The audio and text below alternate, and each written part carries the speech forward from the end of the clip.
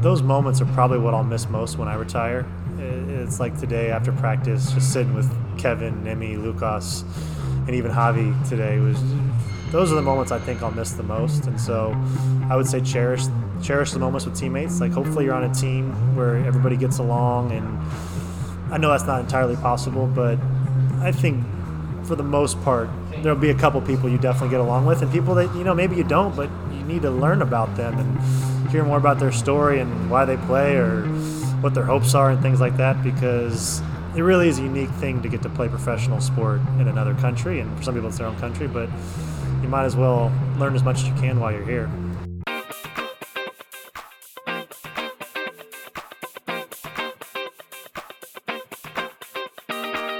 Another season in the books. The podcast featuring current and former professional athletes. They come from all over the world, and many spent their college years studying and playing in the United States. We talk athletics, academics, and, because life is so interesting, a little bit of everything else. My favorites, food and cultural differences. I'm your host, Leslie Knight, 14-year vet in Europe's professional basketball leagues. I played 1 year in Switzerland, and I'm currently on my 13th year in Spain with the club Movistar Estudiantes in Spain's top women's league, La Liga Femenina Endesa. All right, it's about that time, so let's get to it.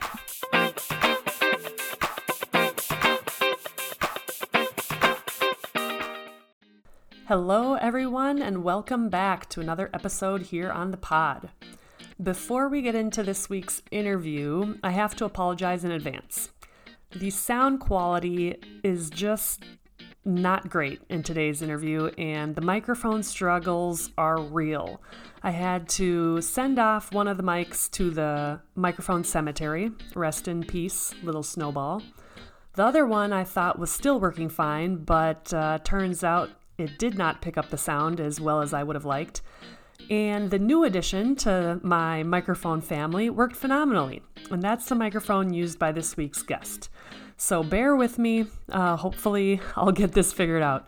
But anyway, from sunny San Diego, Johnny D joins us this week and tells us about his one and only college scholarship offer, his time playing shortstop at the Little League World Series in Pennsylvania, what his favorite deodorant is, and why trash talking is part of his repertoire, which seems crazy, right? After hearing his sweet voice here at the beginning of the episode, because obviously he does cherish his time with his teammates. But when he's on the court, trash talking is part of the deal. So without any further ado, here's Johnny D. Good afternoon, Johnny D. Here we are in this lovely, I don't know, do we have these in the U.S.? Do you say favorite? I don't know how to pronounce it, so it's... Well, we're having I'm trying a matcha tea for the first time today, and yours is... Well, strawberry, banana, orange, something, so yeah, it's pretty exactly. Good.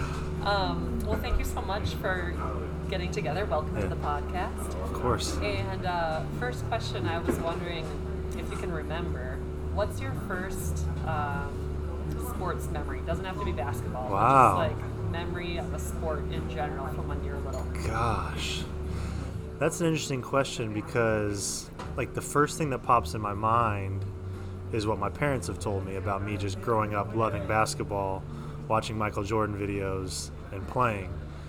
But I think if I had to think of like my actual first personal memory of me like actually playing a sport, it'd probably be baseball related, playing in Little League. And I still kind of look back on those days of, you had, I don't know, 10, 15 teams.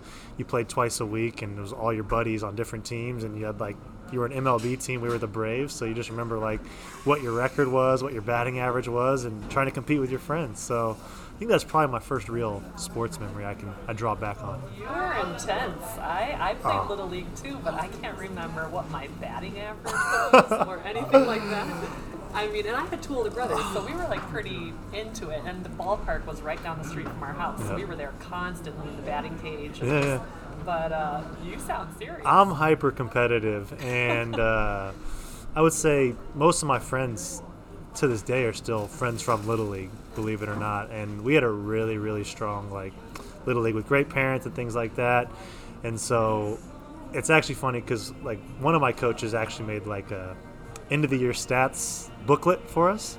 Okay. And so I was cleaning my room like last summer, and I popped it out and was like, yo, I texted my buddy like, yo, when you were on the mound, I was batting 500 or something like that. Like you couldn't stop me or something like that. So some of that stuff's kind of fresh right now. I'm trying to think, when you're in Little League, how old are you exactly? You That's can- like elementary school, right? You can Fifth and start, sixth grade? yeah, I think, so Fourth, fifth, T-ball, I believe I was 6 years old. Right. So then you go T-ball, minor A, double A, triple A. Majors was 10 to 12 is all I remember.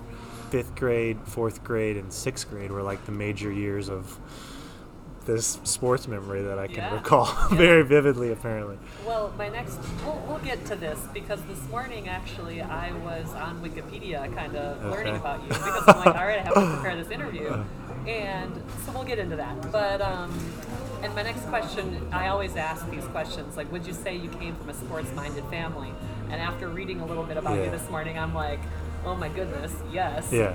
And I mean, before you get into it, but I was like, wow, your grandfather played for the Indiana Pacers, Yep, and yep, he yep. was in the U.S. Olympics in Yep. 1968 in Yep, Mexico. yep.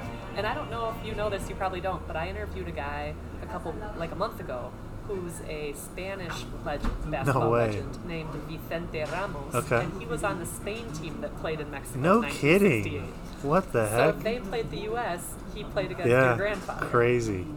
Yeah, my grandfather, we have the Olympic gold medal in our house. My grandfather's passed away, but even when he was alive, he was not one for accomplishments or any type of like even telling you what he did in his life. So he actually lost it, believe it or not, and we had to reach out to the Olympic community.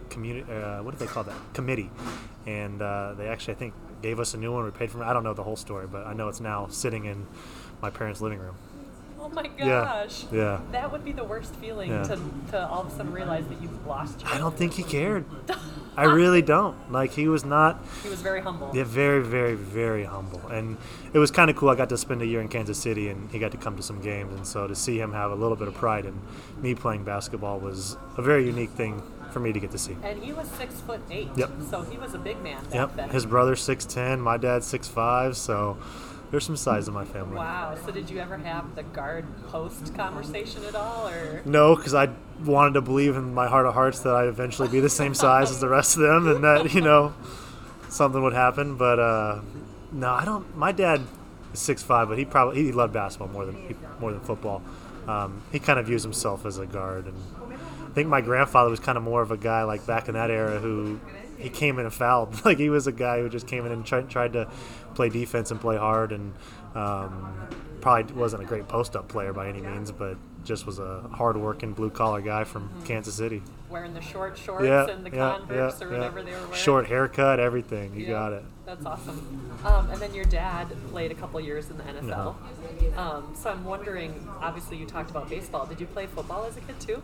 No, my parents didn't really let me play football. I think I made the 7th grade flag football team in my middle school when I was in 6th grade, but that was my only football experience. I wanted to play tackle one year, and my dad said, okay, but if you do that, you're not playing basketball or travel basketball or one of the things. And I was just like, well, I know I love basketball, and it's like one of my favorite things, so why would I give that up to do something that I'm not even sure I really like? So. Sure. Do you think they were worried about the contact? 100%. My dad had 5 knee surgeries.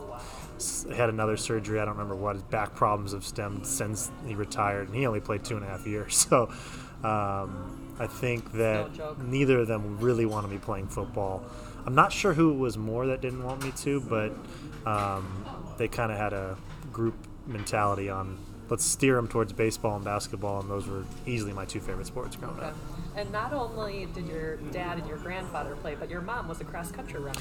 Yeah, Gotta give props to the mom. Yeah, for sure. And really, it's her servant heart that is why she did that. Apparently, she's explained this story that because of Title IX passing during that era in the 80s, the football team was actually at risk of being disbanded, if you will, at Tulsa University. And she worked in the athletic department as like a statistician or something like that. So she kind of like took one for the team and joined the cross-country team at Tulsa for a year, and they were kind of able to keep all their sports that way. Interesting. Yeah, super Did she weird. actually like running? I don't think so. I haven't seen her run since. That's a I lot of mean, running. I think she prefers, biking and Peloton and things like that now, because I don't think Okay. running was ever one of her hobbies. But she did it. Now she can say she was a collegiate athlete, which is pretty cool. There you go. Yeah. All right, so back to the baseball thing. You were pretty competitive, and according to Wikipedia, your team made the Little League World Series, which my family watches that on television because, you know, my brothers and I, we all played baseball when we were little. And those games are actually really good, and the kids are talented, and it's so exciting to watch because they're so passionate, and there's so many people there watching the games.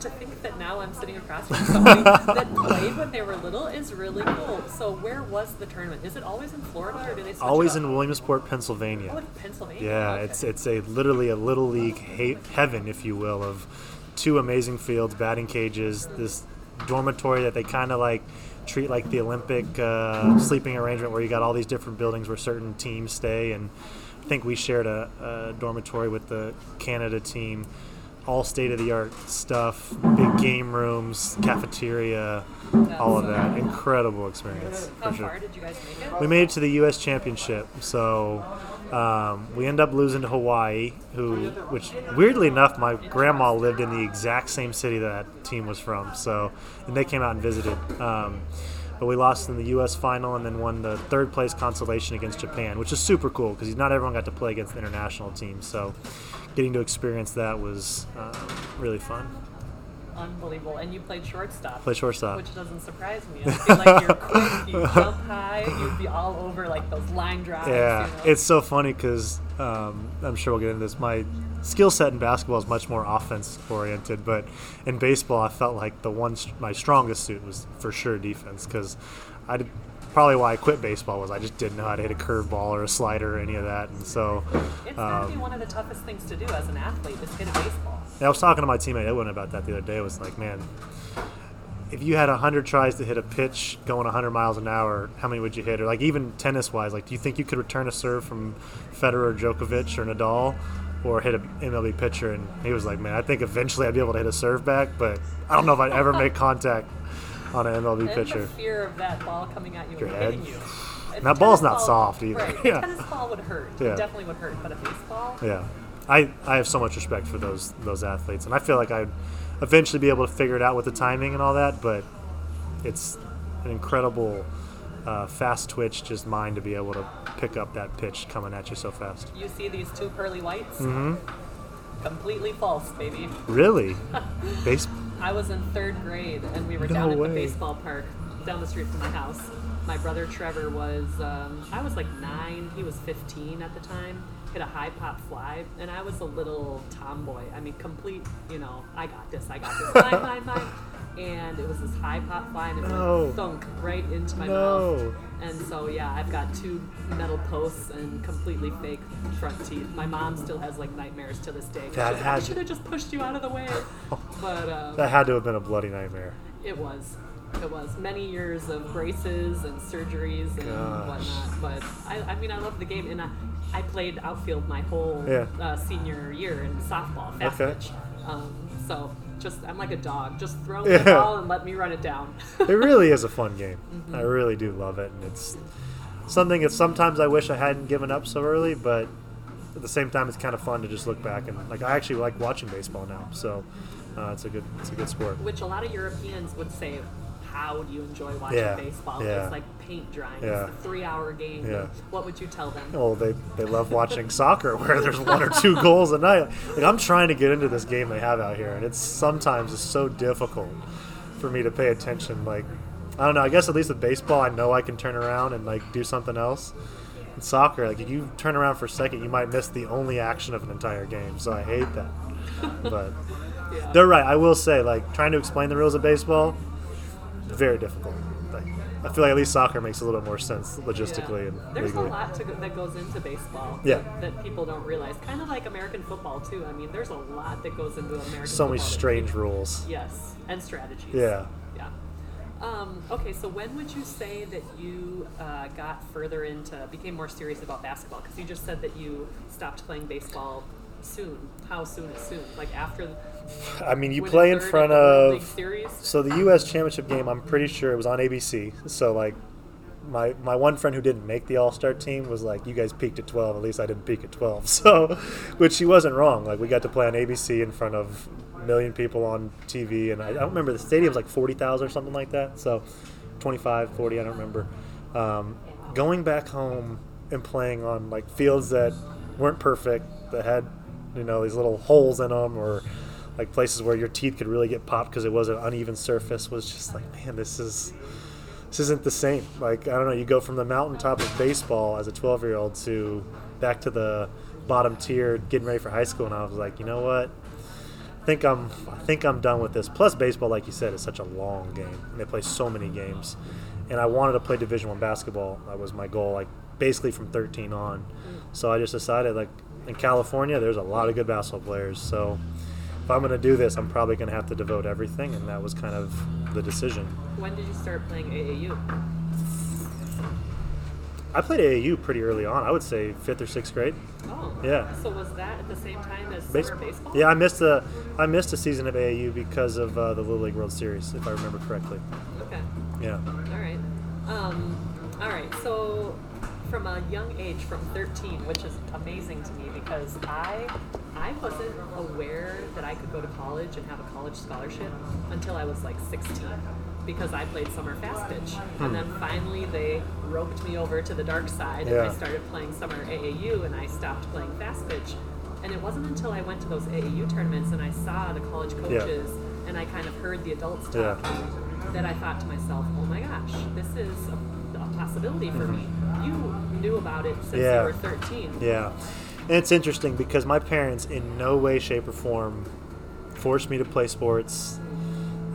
Discouraged me from not playing sports, or even steered me in a way that I need to play college sports to have my school paid for. They just, I don't know, I think growing up, like you said, with the family tradition of having two family members playing professional sports and knowing their route was they went college to pro, I think the natural progression for my mind was, well, I eventually want to get paid to play basketball, so I think first I have to go to college.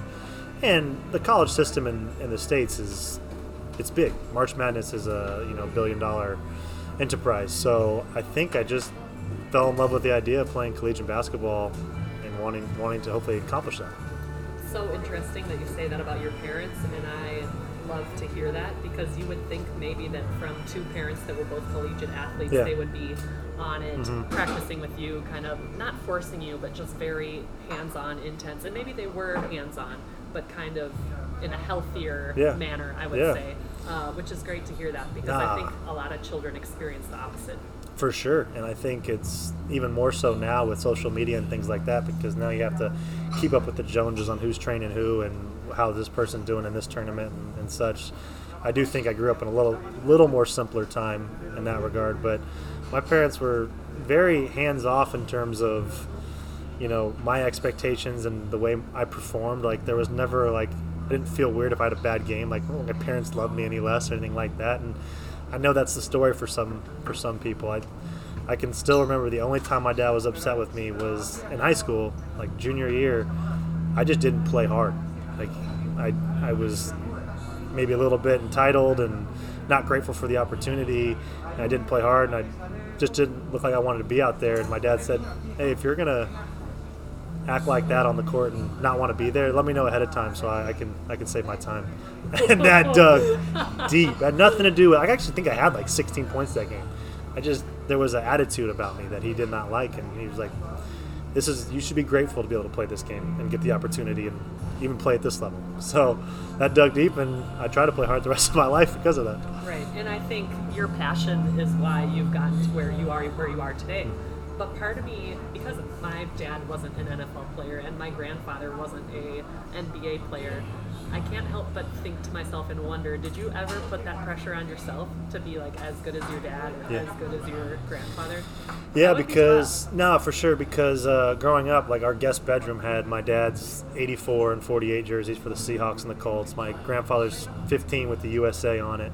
And so like even if I didn't want to put the pressure on me, like maybe subconsciously I'm looking at that thinking, well, where's my jersey going to go, And I tell that story. I've been fortunate enough to be able to share my testimony with some youth groups and things like that in churches back home, and I did put some pressure on myself, and so that's why my story is such to where my senior year I didn't have any scholarship offers to go to college, and I thought maybe I was going to have to go a different route, maybe go the church route with seminary or something like that, or play at a small Christian school and figure out what to do next. That basketball wasn't going to be the Division I experience I expected, but honestly that time was more of a learning experience for me, and just understanding that like sometimes that pressure is unhealthy, and that pressure, like sometimes there's things out of your control that you can't change. And it wasn't my fault that I'm 5'11", 6 foot, not that athletic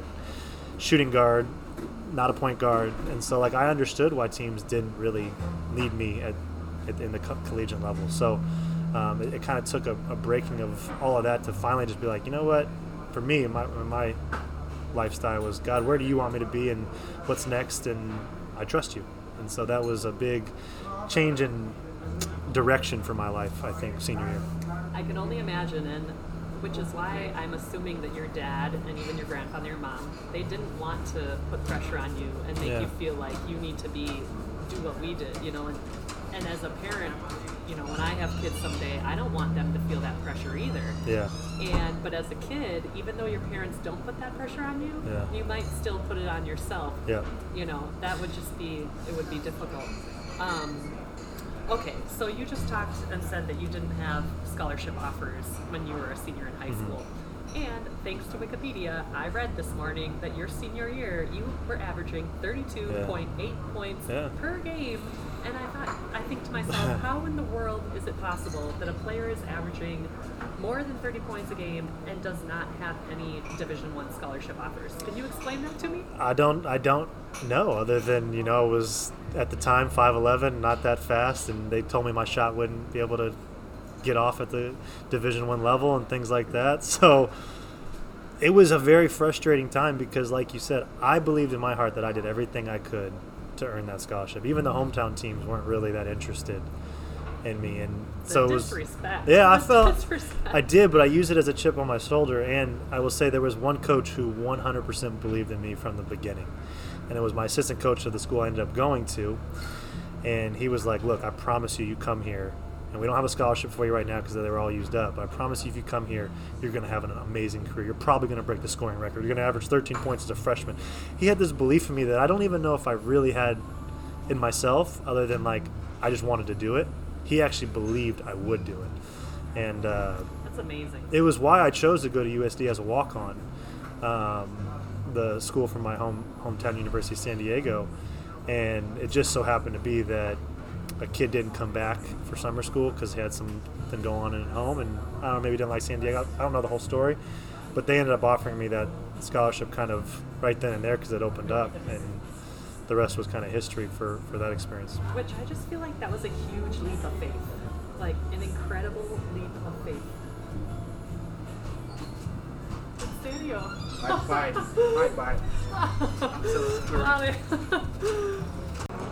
All right, so we were just asked to leave. Probably first time in my 13 years here in Spain that I've been kicked out of a bar or a restaurant at, what time is it? 5:10 in the afternoon. So strange.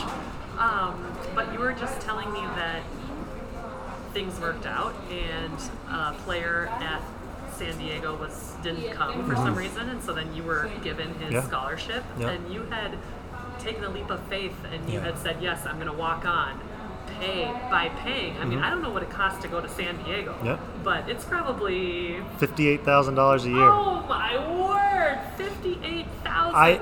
Here's what's interesting too is I actually was given offered a scholarship to Portland State, which was a Division I school, and I took my only official visit of my high school career to that university. Loved the coaching staff, hated the school, didn't like the area, and was like, I don't think this is for me.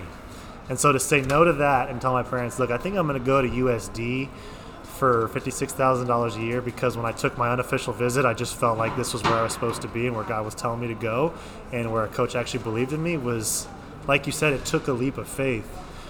But I knew in my heart that was the right decision, and that eventually, whether you pay the money or not, or I didn't know ahead of time I was going to get it that year, the scholarship.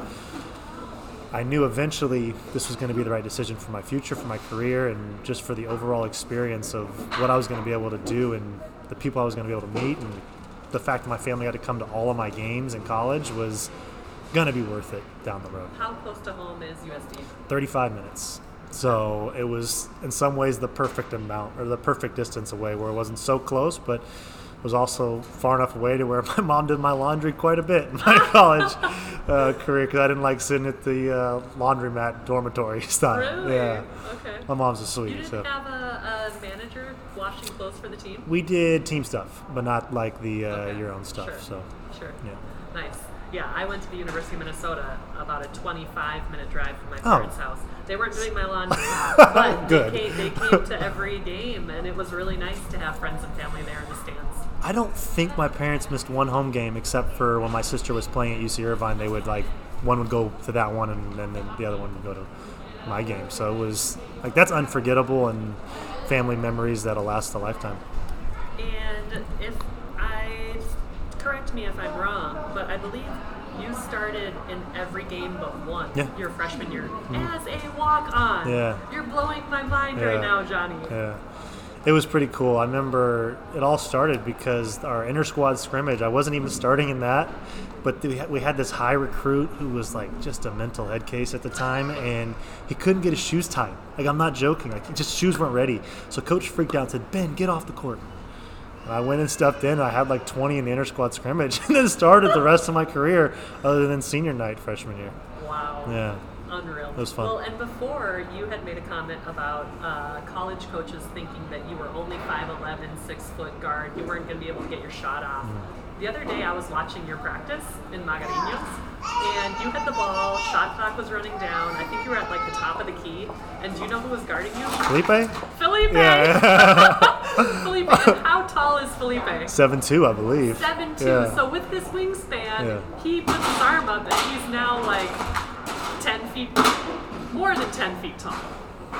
And I don't know what you did with the dribble, but you kind of got him on his heels and then just let it fly. Yeah. And just nailed it. And I was sitting in the stands with a big smile on my face ah! And then Felipe, I don't know if he just kind of smiled at you or what, but when you said that about the other college coaches, I'm like, booyah, grandma, there it is, right there. No, that's it. I had to believe in myself to be able to get it off, and that was something I worked on a lot. It was all right, you don't think I can get it off, then what can I do on my end to make you believe I will? And it was just to continue to shoot a lot, practice game shots with a much faster rhythm of shooting and getting it off quicker. And so over time that developed. Right. And maybe you felt like you were getting worse before you got better. I don't know, but when I try to make my shot quicker because my shot's not very fast, it's it's not going in, it's not going in. But eventually you probably cross that barrier where all of a sudden it's I got it.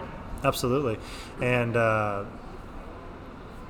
I think it's not for everyone, because I've noticed Luka Doncic, I was watching his game last night, he doesn't really shoot that fast, but he doesn't need to because he's tall. So it depends on your game, and for me it's very important, and the way my shot mechanically works, speeding it up doesn't really do much to the mechanics of it as long as I got my base right. So I think kind of trial and error and over time figuring out what works for you ended up helping me to kind of, I'm still making adjustments to my shot, but at least have some sort of a foundation of where I like to and how fast I like to get it off. Well, and not only are you a good three-point shooter, but I also saw in the 2013-14 season, you led the NCAA in free throw percentage. I don't know how many free throws you took, but I'm assuming you took a fair amount. You were shooting 95% from the free throw line, so you were the #1 player in the whole nation. That's pretty sweet. It was cool. I got a little plaque from the NCAA they sent me after the season that's hanging in my room. So, no, it was a fun thing. That's why I'm so disappointed this year. I'm shooting 82, which is a career low. So, so much of this free throw shooting is mental though, and I noticed in college I shot 4 to 5 free throws a game, and here sometimes I'll shoot 2 in a game or go 2 games without shooting a free throw, and you have to learn to not dominate. You have to learn to control your thoughts and just go up there with confidence, because when you're in rhythm, it's a lot easier than when you're not in rhythm. But it shouldn't really matter, because if you've worked on it, it should still be the same result. Do you think about anything? Do you sing a song, or do you just try There's to a say Bible the verse I've quoted from time to time in my head, and sometimes I try to think about nothing, like, because I think human nature and fear-based kind of thoughts initially want to pop in your head, like, oh, I can't miss this.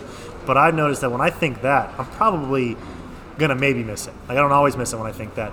But it's better just go up there with almost no thoughts and just pure confidence, like, I've done this a million times. Like, why would I not make it now? Right. No one's guarding me. It's not like there's someone closing out on me quickly that can block it. So if I can make 117 of these in a row with nobody watching, why can't I do it right now? Right. I don't remember if I was talking with Mike or who I was talking to, but they said that they would count in their head. 1 + 1 is 2. Interesting. 2 + 2 is 4. Because supposedly your brain can't really do two things at once. And so if you're counting, then you're not thinking about if you could miss. Interesting. And that's why other people get up and they might sing a little song in their head. But yeah, if there's a Bible verse or something, Yeah. like something that you can say and get your mind off thinking about, oh, you can't miss this shot. Yeah. Because once that negative thought comes in, then It changes everything. It does. No, I know. Mike told me something straight. He said he doesn't like shooting free throws because it messes with the shot. And so I kind of let him have that one, but I was like, I don't understand that. But another to each three-point their own. shooter. Yeah. Another 3-point shooter. Okay, so this podcast is called Another Season in the Books, which makes a reference to your studies and just another season while studying. When you went to college, did you know what you wanted to study? Did you kind of just say, give me something general, I'm focusing on basketball, and I'll get it done? Initially, I was thinking I either wanted to get my degree in theology or engineering. I didn't fully understand, like, I grew up in the church, but I didn't fully understand the distinctions between some of the denominations, and so theology wasn't really a study that Catholic schools offer. So that kind of got ruled out pretty early. And then I thought engineering because, I don't know, I heard, they generally get jobs and innovative and things like that. Wasn't really my personality, but I was interested by it. And my coach told me it was a 5-year program, so I was like, probably not going to be here for 5 years. So I was like, well, what's the best academic degree they got to offer here? And it was their business school. So I just decided to do business, is what a lot of the other teammates were doing. They had a good business school, great network within San Diego, and so I went with, I think initially I was finance, but I moved to administration because that's what my dad did, and it kind of allows you to get a little bit of everything in the business world, and eventually you make that decision. Did you have any sort of problem adjusting to college life, whether it was on the court or off the court in the classroom, just the higher expectations, the workouts in the morning, in the afternoon, getting study table in, that adjustment to college life, was it difficult at all? Study table bothered me because I've always been someone who's like more or less disciplined, and I don't like being told when I need to be disciplined. I want to be able to like schedule it in myself. So that bothered me. Academic, they put me in econ first semester, which I didn't like because that's one of, I think, your harder classes. So that was really the only class I didn't do too well in college. But I think after that first semester, I was able to adjust to how much effort I needed to put in. And I will be honest with you, one of my regrets in college was not spending more time on my academics. I think I was more or less focused on getting that B plus A minus than I was actually learning the material. So if I could go back, that'd be the one thing I would change. I think that's something that happens to a lot of us. Yeah. And as we get older, we look back, we realize how expensive a college education is and how we would have taken advantage more of our classes, or we would have been more interested. Maybe read that textbook, like actually read it rather than just highlight it to say I highlighted it, because those are expensive textbooks, and there's actually a lot of good information in there that I wish I would have, I don't know, spent more time on, especially when college was getting paid for. Yeah, exactly. Adjustments on the floor, because I talked to a lot of athletes, especially on the women's side, that the whole physical training, weights and running, was just like smack in the face, a wake-up call. Yeah. For you on the men's side, did you find that to be true at all? Yeah, I remember, like, I thought I worked out a lot in high school, but to the degree it is in college, I don't think I really understood, because I can remember early on, me and my teammate Nick were just like, dude, we'd be laying on the floor after practice like, I'm dead. Like, I can't move. Like, how am I supposed to go to class? Things like that. So, and it is interesting because it doesn't take too long for that becomes more or less normal for your body. And so you learn to adapt and get used to having weights, running, individual work, team practice, study table, class. And it's why I think college is so great in that regard, that you can kind of do two things at once and learn time management skills. Yeah, it's crazy to look back and think how different my senior year experience was compared to my freshman Yeah. year, and just my mentality and Yeah. my Yeah. ability to cope. Yeah, mentality for sure. Okay, and did you do summer school? I did. There? I Okay. did. So you got your credits. Which made it, to me, made it a little easier because I got 3 of my classes out of the way in the summer and only took 4 classes a semester. So it wasn't that full of a load. All right, so graduation day comes and your college career comes to an end. Did you know about overseas basketball? I'm assuming you did, because if you knew about college sports when you were 13, I'm assuming you knew about the life overseas. Is that what you were kind of expecting for yourself? At 13, I was thinking NBA, to be completely honest, because I thought I'd grow to be 6'5", and be 6'5" and shoot it. I mean, there's probably a roster spot somewhere out there. So it took a long time for me to realize, hey, you're not going to be growing 6'5". You're not going to magically have some Ja Morant athleticism. So I would say my junior and senior year, I started thinking, all right, maybe overseas is a good option for me. Plus, I had 2 teammates that were from overseas that kind of grew up in the system and came over here, even though they never got paid while they were over there, but had experienced the club dynamic from an early age. And so they kept telling me, look, overseas is a great option. You can get paid, and practice is actually easier over there, they said. You don't do as much shell drill, they said. And so my senior year was like, all right, let's start to think about it. So then I'm assuming you got an agent, Yeah. and you've been playing for several years now. So give me a quick recap. Where all have you played? Played in Bosnia for 1 month on a 1-month trial contract. Left for Poland after that month was up. Finished the year there. My agent said, hey, they're offering you to come back. To Bosnia? To Poland. I didn't like this. I loved the people. The city was 20,000 people. I was like, are we going to have any other offers? He said, of course. I said, all right, let's go with something else. Didn't get any other offers. So took a year off, technically.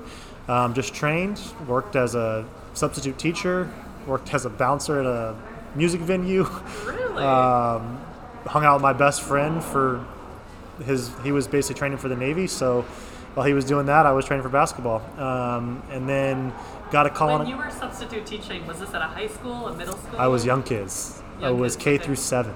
Okay. Yeah, never got 8th graders, but it was a K through 8 school, but I was somewhere between those kids and absolutely loved it. Yeah? Absolutely loved it. So were you the sub that would come in and put a movie on? Or No, come on. What would you do? I don't know. Well, maybe I did. The science guy or what? Generally, they gave me a pretty good lesson plan, and what I learned about K through 5 is a lot of it is more or less daycare, and a little bit of let's help them with the math multiplication tables, things like that. And I actually helped at a Montessori school, which is more of the kids teaching themselves with the empowerment of a teacher. That's a thing here too in Spain. They have them I've heard all that. over. Yeah.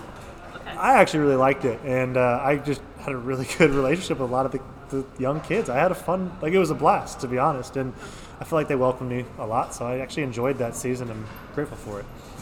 So then after that you're off, then where do you go? I was getting ready to retire and say, all right, I got my 1 year of professional basketball, and then my agent texted me and said, hey, there's a club in Spain, 2nd Division Spain. They don't have any money, but it's a good league. If you come, you can blow up from here on. I was like, well, how much is little money? And it was very little money. And I was like, I've worked so hard for this. And the guys on the golf course was like, why not? You can make money, you can have a career the rest of your life. Go play. And I was like, that's right. So I came to Vitoria, Spain, played for Ara Berry, and have been in Spain ever since. Okay, so I didn't realize that you were in Vitoria, and then you also played in San Sebastian. Yep. And you also played in Sevilla. Went from Vitoria to Sevilla to San Sebastian. Okay, and then after San Sebastian? Now here in Madrid. Here in Madrid. Mm-hmm. Okay. Wow, interesting. I wish there was a women's team in Sevilla, because there aren't women's basketball teams in the 1st division in the south, basically. Really? All of the south? There used to be one in a town called Huelva, but they folded financially and disappeared. But Cordoba, Sevilla, Granada, they don't have a Division 1 team. I wonder why. I know Sevilla's had a hard time getting support even from ACB teams, and in the south of Spain. So I'm curious, wonder why. Yeah, because they're beautiful cities. Yeah. I mean, because doesn't Salamanca have one of the better teams for the women's division? Oh yeah. There's no men's team there, but that seems like an amazing city. Yeah. You guys went to Yeah, Salamanca I a couple really weeks ago. was like, man, this would be a fun place to live. Did you find the frog? No, we looked for it forever. You never saw it? Never saw it. And you couldn't ask anybody? No, we were just like, Oh no. we were at the end of our trip, and we were just like, all right, we tried. At the astronaut? No, I didn't even know about that okay, one. there's another big door, and there's like an astronaut that Okay. you're supposed to find. Oh, 2 strikes, I man. know. Okay, so you go overseas, you're in Spain, Poland, Bosnia. Are there any quick stories you have about culture shock or customs that you saw that you were like, oh, that's different? Or traditions, game time stuff, fans? I don't know. Does anything stand out to you? I would say culture shock wise with Poland was interesting because so used to the Western ideas of the United States, and I would say the United States, Great Britain, Spain, and maybe even France, there's a lot of similarities. There's a lot of differences in terms of like in the Spain way. I love how family oriented it is. I love how the work-life balance is. I love how they love to eat. So those are different ones, but I think Poland was the most interesting, and my dad, the one who picked up on this, was they just seemed so content, modest. It wasn't like a fashion show every day. Not that that's a bad thing, but it just seemed, and I think I learned a little bit about it going to some of the concentration camps and learning a little about the history of Poland and how they were invaded by Germany and then Russia and things like that, and how their kind of approach on life was a much more simplistic, like what we have, we're grateful for.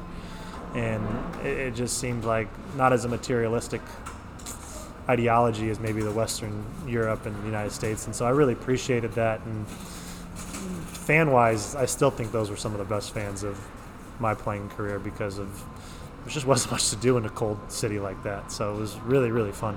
That's an interesting take on a culture and a society that I haven't heard anybody talk about a country like that. So I could be way off, but appreciate it was what I at least took from it. Mm-hmm.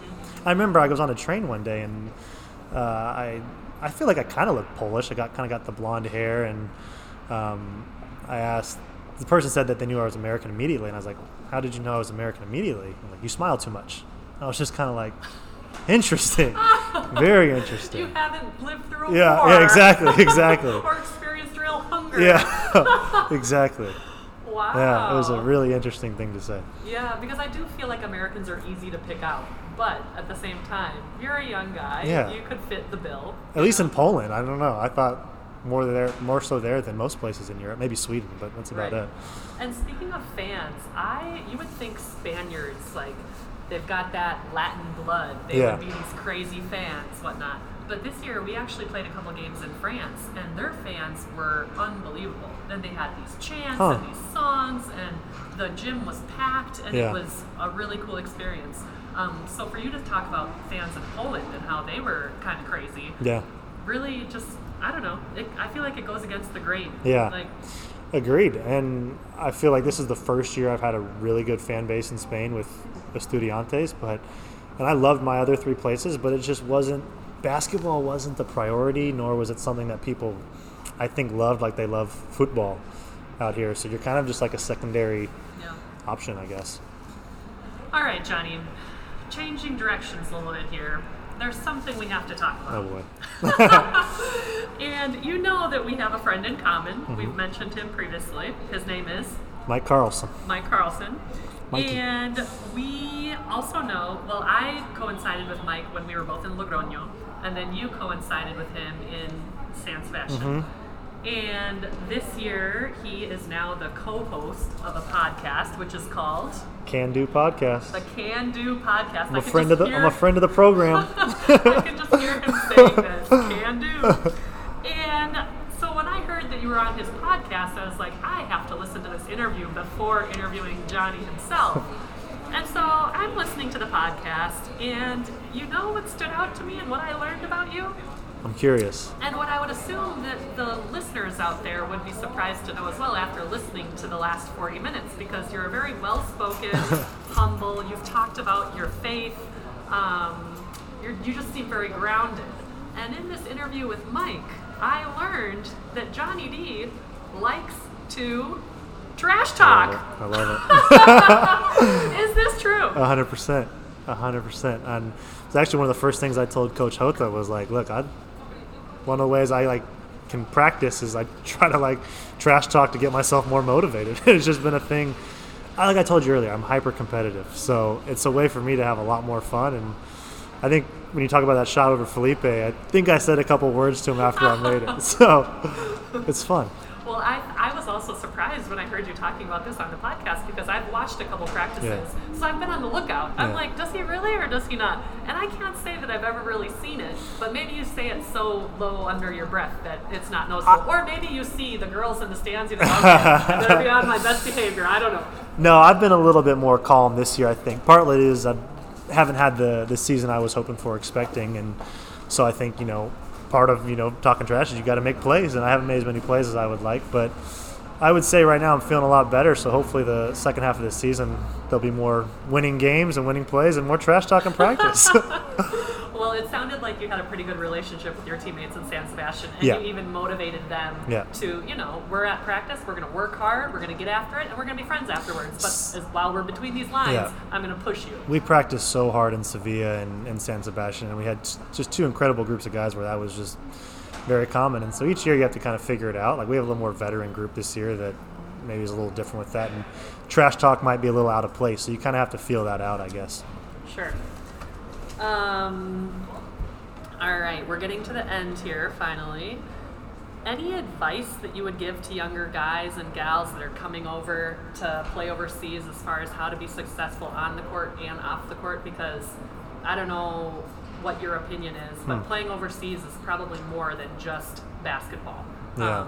How do you have a rounded, successful experience? That's a good question because I think one of my regrets is having not really picked up the language here in Spain, having been here for 4 years. And I think walking over here, I realized that everybody learns different, and I don't really learn by I'm more of a visual. You kind of got to teach me. So I wish I would have taken a class early on, and you hear it a lot, invest in the culture and spend time getting to know your city and things like that. And I totally agree with those things, but I would argue more than anything is just invest in the relationship with your teammates, because my experience is some of my best friends all come from teams, whether it was Little League, high school, college, and even had some of my pro teammates at my wedding this summer. Pro teammates from overseas? Yeah. Oh. So I would say those moments are probably what I'll miss most when I retire. It's like today after practice, just sitting with Kevin, Nemi, Lucas, and even Javi today.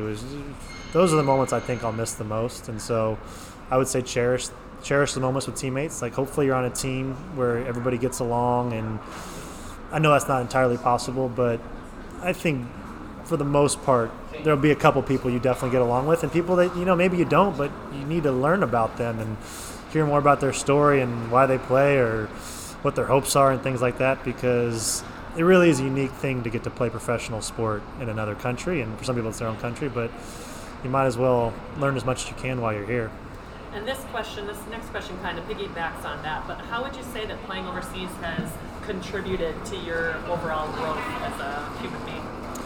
I would say it's contributed a lot in the terms of giving me a way bigger perspective of the world, way bigger perspective of who I am in this giant world, and I would say a lot more gratitude for what I've been able to experience for the last 5-6 years, to live in different places in Europe and to take that home. And I don't know Spanish, but I can order at a restaurant and things like that, and so that's very cool for my friends to get to see. And I've seen some beautiful places in Europe and got to learn about the history and World War I, World War II, and even way before that, like when I was in Rome for a trip, just the early Christianity history and things like that. So I'm very, very, very grateful that I got out of San Diego and kind of got to see how big this world is, because it's given me a greater appreciation for what I had back home, but also that, I'm not the center of the universe. San Diego's not the center of the universe, and there's a lot of people out here who,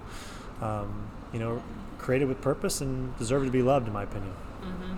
Well, I think you've done a great job, because I see pictures on Instagram every now and then, but you're an athlete that goes to practice probably is very tired, but then in your free time, you have gotten to see Madrid. Mm-hmm. You've gone to the parks. You've gone to, I don't know, there was an international church service that you went to that's really close to where I live that I had never been to, and I actually finally went with Nadia the other day. Oh, really? Yes, and enjoyed it.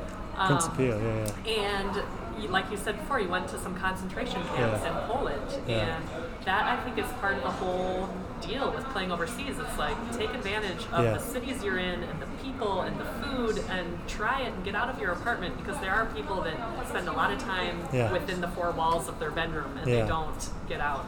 So I'm proud of you. Thank you. And I have to defend you a little bit about the Spanish, because you were playing in San Sebastian, Madrid, and Sevilla. And in San Sebastian, they speak Basque. In Madrid, Castellano, Spanish. And in Sevilla, that southern accent is really difficult. So, I mean, you haven't had it that easy. And I blame the Americans. I've had so many American teams. This is the first year where I'm the only American. So I like to blame that. But part of it is I know I need to just sign up for a class and have someone teach me the rules.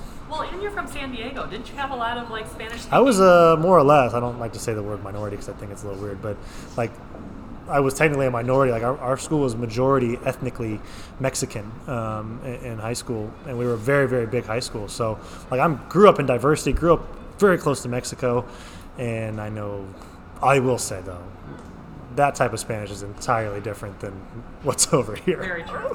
Very true. Is that why you guys were so good at baseball? It's a good question. I'm not sure. San Diego's known for I personally believe it's because we don't have winter. So you can play baseball year-round, and I'm sure that also helps. But I feel like that's a huge advantage in a sport like that, where you can be outside year-round. Yeah, I would agree. However, I do think my brothers and I were pretty good. And we're from Minnesota. Oh, I'm not bashing you guys. All right, rapid fire. Jersey number and why? Normally 1, because when I went to the University of San Diego, I asked for 7, 33, and they all said no, and I just went with 1, and such an amazing experience there that I just like to keep it. Okay. Your go-to bread and butter move on the court? Ooh.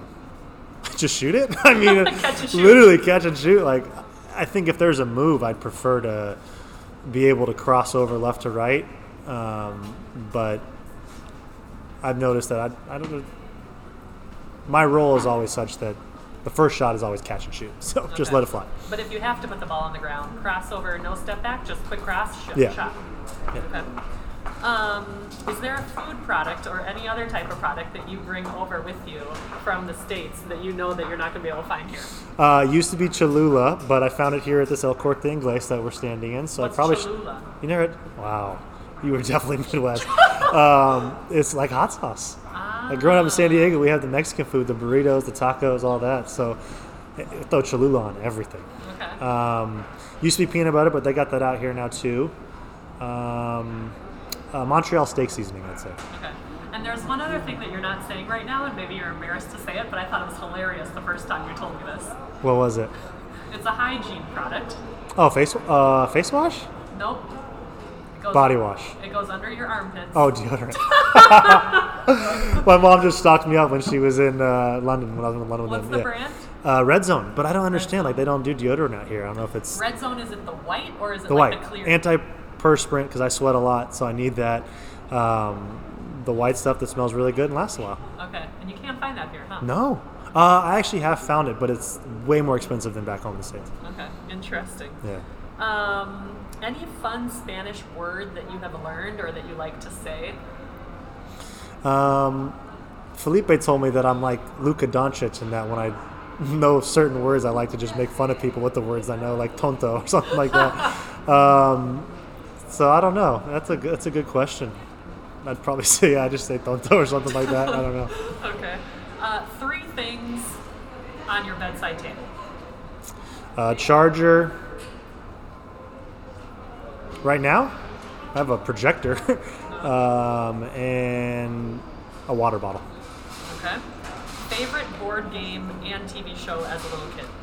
Okay, board game, something between Clue and...